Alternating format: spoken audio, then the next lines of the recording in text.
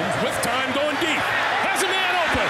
Got him. A season to remember. Tyreek Hill, touchdown. 2018 ushered in a new brand of Kansas City Chiefs football led by the MVP, Patrick Mahomes. I want to thank Chiefs Kingdom. Your passion and love is unmatched. You're here no matter when and where. This is just the beginning. We have a long ways to go. But after coming up just short of a Super Bowl appearance, Still waking up in the morning and thinking about where you could be at. I mean, it's you were that close. We were really close, and I mean, they found a way to win, and when we didn't, and now we have to just look into next year and how we can get better. could 2019 be the year the Lombardi Trophy comes to Kansas City? You put in work for this. You're doing everything you can to get to the Super Bowl and to win it. This is KMBC 9 Storytellers. I'm Haley Harrison. And I'm Stephen Albritton. We look back on the big moves in free agency and preview what the Chiefs could do in the upcoming NFL draft. You'll see right here on KMBC. Here's our conversation with Pete Sweeney of 610 Sports. Pete, let's jump right into this. The Chiefs, they finished a magical season, came up just short of the Super Bowl. We all remember that game against the Patriots, but now it's all looking forward to the 2019 season and what the Chiefs can get done. But obviously, new year, new team, holes to fill. How can they get better? Let's start with the offensive side of the ball. They're good at quarterback. The skill positions are there. What do you think, or what do you see the Chiefs need to do kind of moving forward right now? Yeah, I look at the Chiefs team, and I think the number one concern for people right now is what's going to happen with Tyreek Hill. So unfortunately, you have that overhanging of really not knowing. Everyone knows about the KC Star investigation where there could be allegations of child abuse, so on and so forth. Again, just not a lot of clarity there. So it really depends, I think, on that and that chip to fall. I kind of think that this is a situation that isn't going to lead to a suspension. Again, that's just my opinion. It remains to be seen. I could be very wrong about that. Then you sort of have to address that number one wide receiver. Assuming he is good to go, I think you have Tyreek Hill, you have Travis Kelce, you have Sammy Watkins. You feel all right about the running back situation. A big loss that I think not a lot of people are talking about is Mitch Morse to the Buffalo Bills, and Austin Ryder filled in last year. He did a fantastic job for them, but you might see the Chiefs' first offensive move in this draft be an interior offensive lineman just because of the personnel. You feel really good about those weapons, right? So you really need to protect Pat. I think everyone in Kansas City will agree with that. So maybe you see their first move for an offensive lineman in the draft. And looking at that, I mean, you answered my next question as far as, protecting the franchise and Patrick Mahomes. Yeah. 50 touchdowns, MVP in his first season as a starter. Now, what can you project in year two? Now the whole league's going to have, 18 games worth of film on Patrick Mahomes. What do you see as far as him moving forward and him kind of taking his game to the next level, if there is one to get to? See, I answer this question usually, I think, in two ways. Just because last year he starts the season and you say to yourself, this can't keep up. Week 1, week 2, week 3, and he's just scoring 6 touchdowns a game, 4 touchdowns a game, 5 touchdowns a game. So history would tell you, right? Like, okay, he was not going to repeat 50 touchdowns and 5,000 yards. But that being said, I just looked to last year and I say to myself, I was wrong week after week after week. I'm not going to count it out. History suggests that he is going to be a really good player next year. Think about the NFL. 34, 35 touchdowns is a lot. So I think they're somewhere maybe in the high 30s, low 40s type of range. Again, you don't expect the picks to be as high in year 2. I think it was around 11 or 12. I can't remember the exact number. So you don't expect that. I don't necessarily expect 5,000 yards, but you expect him to be over 4,000. And again, that's normal because the NFL now has an entire offseason. They have 16 games of pro film to look at, 17 games, 18 games if you count the playoffs. But again, this is still a franchise quarterback, so hard, a top 5 quarterback, so hard to find. So I think what you always have in that is an ability to make the playoffs. That's the hardest thing to get down. The Chiefs can check that box finally. It took a long, long time, as people know. So again, it's taking that next step, building off of the franchise quarterback. Yeah, and you touched on the Chiefs losing Mitch Morse, the center, who's really the quarterback of the offensive line.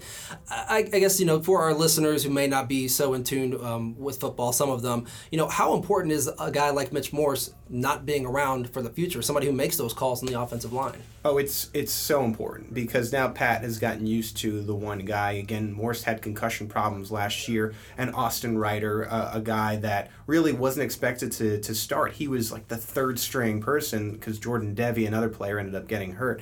the Chiefs seem to really not skip a beat, which is a good sign for the future. I think that gave the Chiefs the comfort to move on for Mitch Morse. That doesn't necessarily mean they're done here, though. They do have 8 draft picks. I think we definitely see, maybe not in the top rounds, because I know everyone feels like they should address the defense, but I think at some point in the NFL draft, they'll address the interior offensive line position. Yeah, a perfect segue to the other side of the ball. Right. Chiefs 31st overall in defense. I mean, you look at the final playoff game against the Patriots. Chiefs lose the toss. Tom Brady goes right down the field, and even the drive before that, they competed 3 third downs and basically got into the end zone. Where do you start? Where do you start on the defense? I mean, they got Tyrann Mathieu, the Honey Badger, but that's just one player out of 11 guys. You really need to become a cohesive unit. I think the big thing for me, I look at who they lost, and again, they end up cutting Justin Houston, they cut Eric Berry, they trade Dee Ford to the 49ers, probably the most surprising, and what you're left is a team with, I think, more so role and depth players at the edge position, and everyone will ask, well, what is an edge? It can be a linebacker, a defensive end, just depends how the coaching staff sees fit. So I think that is your number one need, because you need to have pressure on the quarterback, especially in today's NFL. Your number 2 need is probably at cornerback or at safety. You look at your starting cornerbacks right now, I think the Chiefs see Kendall Fuller and Bashaud Breeland filling those roles. You look at your starting safeties, it's Tyrann Mathieu, who they got in free agency, and it's Dan Sorensen. So what sticks out right there? Probably Dan Sorensen. I don't think the Chiefs really wanted him to necessarily be in as big as a role as he was last year. So if I round out the needs, the top 3 needs are all on the defensive side of the football for me, starting with the edge, then the safety position, and then the cornerback position. And then there was the coaching change on the defensive side of the ball. Yeah, New defensive huge. coordinator. What can people expect out of that? I know they're changing defensive schemes with that as well, I believe. Right. So I think the casual fan could tell you, even the most casual Chiefs fan who goes once in a while to game, the defense wasn't good last year. So what the Chiefs did in response is they changed every single defensive position coach and the defensive coordinator, going from Bob Sutton to Steve Spagnuolo. What I think that creates is a change of scenery. You hear sometimes, a guy needs a change of scenery, so they trade him to another team, hopefully for a fresh start. This is a full change of scenery for every Chiefs defensive position player right here in Kansas City, because it's going to be completely different. They had the local pro day a couple weeks ago, and Brett Veach went on record and said, I like the energy of these defensive coaches. I think our guys are going to be in for a surprise. So I think a lull ended up being created while Bob Sutton was here. This will be a fresh start. Again, you mentioned the scheme change, so they're going from what is a 3-4 to a 4-3 under hybrid scheme. What that means is in your base defense, you have 4 defensive linemen, 3 linebackers. So it does change what you're going to do a little bit. I think that this defensive coordinator is looking for guys who are long and big and huge. And again, I don't necessarily know if Justin Houston or Dee Ford fit that profile, which is why they're no longer here. So the draft is going to be fascinating, because now Steve Spagnuolo has something in mind here, and he's going to be working with Brett Veach to say, okay, I want this type of guy, this type of player, and it's created a little bit of mystery for Chiefs fans, and that's, I think, the most fun part about this draft. And projecting forward, the draft coming up, then you still have camp. What will be a success for the 2019 season for the Chiefs? So you have Patrick Mahomes coming back. All the weapons that are there, for the most part, are going to be there. The defense, I feel like, doesn't need to be that much better to really make this team a complete success of a team. So, in your opinion, somebody who has been around this team, who lives and breathes this team, what's a success for 2019? And I am not somebody who just makes outlandish predictions. I'm always trying to be careful about that. But I looked at that team last year, and if the defense could just get to average, then isn't like an undefeated season, a 14-15-1 season, out of the realm of the possibility? I don't think so. So if you can improve this defense to a point of halfway in the league, because, again, last year they were in the ranks of the 20s. They finished 31 in yards given up per game. So if you can get the defense to around the middle of the league and let Mahomes score 28, 35 points a game, you should win most games. So I think the Chiefs will be striving to that, to improve the defense to at least average. And then you look at Andy Reid's progression here. The Chiefs have won byes. They have been a divisional round. They've now been to the AFC title game. I think the goal right now, given Andy Reid has passed what they have in Patrick Mahomes, and don't forget, Patrick Mahomes will sign a record-setting contract next year. That's the first year he's eligible for that, so the Chiefs will sign him to a $200 million extension. So you got to take advantage of this window here, and they have to make it to the Super Bowl. If you don't make it to the Super Bowl this year with the ability and the tools that you finally have the new coaching staff on the defensive side of the football you want, that's a failure. I mean, and that's the reality now in Kansas City. It's hard, I think, for Kansas Cityans to sometimes grasp that because it's been so long since this team has been in the elite of the NFL, but that to me is reality. Next up, Kent Swanson. As the lead film and draft analyst for Arrowhead Pride, he's watched countless hours of tape on draft-eligible players and helped write a complete KC draft guide, which you can find on arrowheadpride.com. Kent, thanks for joining us. A lot of big things happening for Chiefs Kingdom with the draft coming up, and you'll be able to watch it on KMBC if we haven't said that enough already. We're going to keep reminding everybody about that. So let's get into it. The Chiefs picked 29th. And, what value does that pick have? What value do all the Chiefs picks have right now? Sure. I think they're really well positioned for this draft. Obviously, you would prefer to have a higher pick. However, the Chiefs were good this year, which is also a good problem to have. The good thing that they have going for them is they actually have 4 top 100 selections. They have an extra second-round pick. They picked 29, 61, 63, and 92 in the top 100. So they've got some good capital to work with, and they can maneuver the board a little bit if they so choose. You mentioned the draft capital. Pat Mahomes, he was selected with the pick they traded up for. This year, when you fall in love with a player, fall in like with a player, we know Brett Veach likes to go up and get his guy. Do the Chiefs have what's needed to maybe move up to that between 10 and 20 range and go get a guy? Yeah, I mean, the 10 range would be pretty rich. You would take, I think if they gave up their third and their second round pick or one of their second round picks, they would really only be able to get up to that 13 range. So to get all the way up there, they have to be pretty aggressive.